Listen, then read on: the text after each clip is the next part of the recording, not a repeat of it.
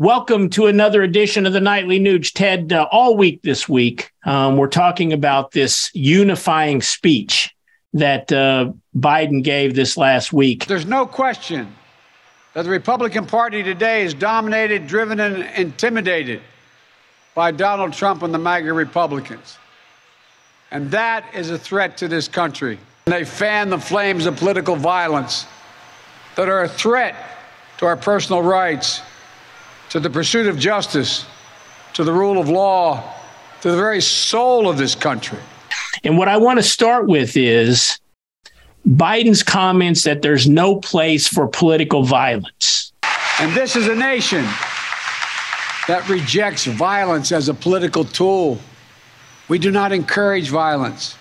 Who incited Black Lives Matters violence and all that we saw? Who promoted the Antifa violence? Who looked the other way when it was going on and did nothing to thwart it?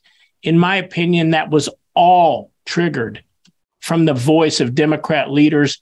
Play a little clip here, Ted, where you can see some of these folks, in my opinion, inciting that type of violence. I don't even know why there aren't uprisings all over the country. Maybe there will be. There needs to be unrest in the streets for as long as there's unrest in our lives. You got to be ready to throw a punch. Well, you have to be ready to throw a punch. Donald Trump, I think you need to go back and punch him in the face. That I thought he should have punched him in the face. I feel like punching him. I'd like to take him behind the gym if I were in high school. If we were in high school, I'd take him behind the gym and beat the hell out of him. No, I wish we were in high school, I could take him behind the gym. I will go and take Trump out tonight.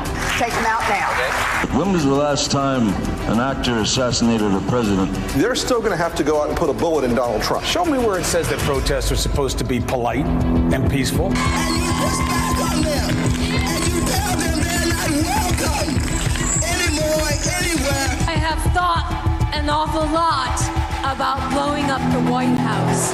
Please get up in the face of some Congress people. People will do what they do. I want to tell you, Gorsuch, I want to tell you, Kavanaugh, you have released the whirlwind and you will pay the price. We're going to go in there, we're going to... This is just a warning to you Trumpers. Be careful. Walk lightly. And for those of you who are soldiers, make them pay.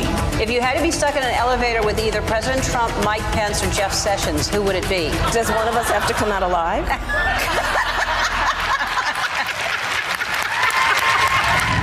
So, Ted, what's your take on Joe Biden's reference to political violence, all aimed at MAGA supporters? It was leftists, Marxists, Antifa, Black Lives Matter that burned down Seattle and Portland and Chicago and New York City and Baltimore. Those were the Democrat violent arm of the Joe Biden gang. And people can dismiss that all they want, but it was the Democrats who bailed out arsonists and murderers caught on film. They killed a retired cop, happened to be a black cop in St. Louis. All they were doing was playing on the mindless sheep-like emotions of gullible, non-critical thinkers, raising billions of dollars for a terrorist organization called Black Lives Matter that have not helped one black life, but they have destroyed potentially millions of black lives with their violence and their terrorism and their rioting.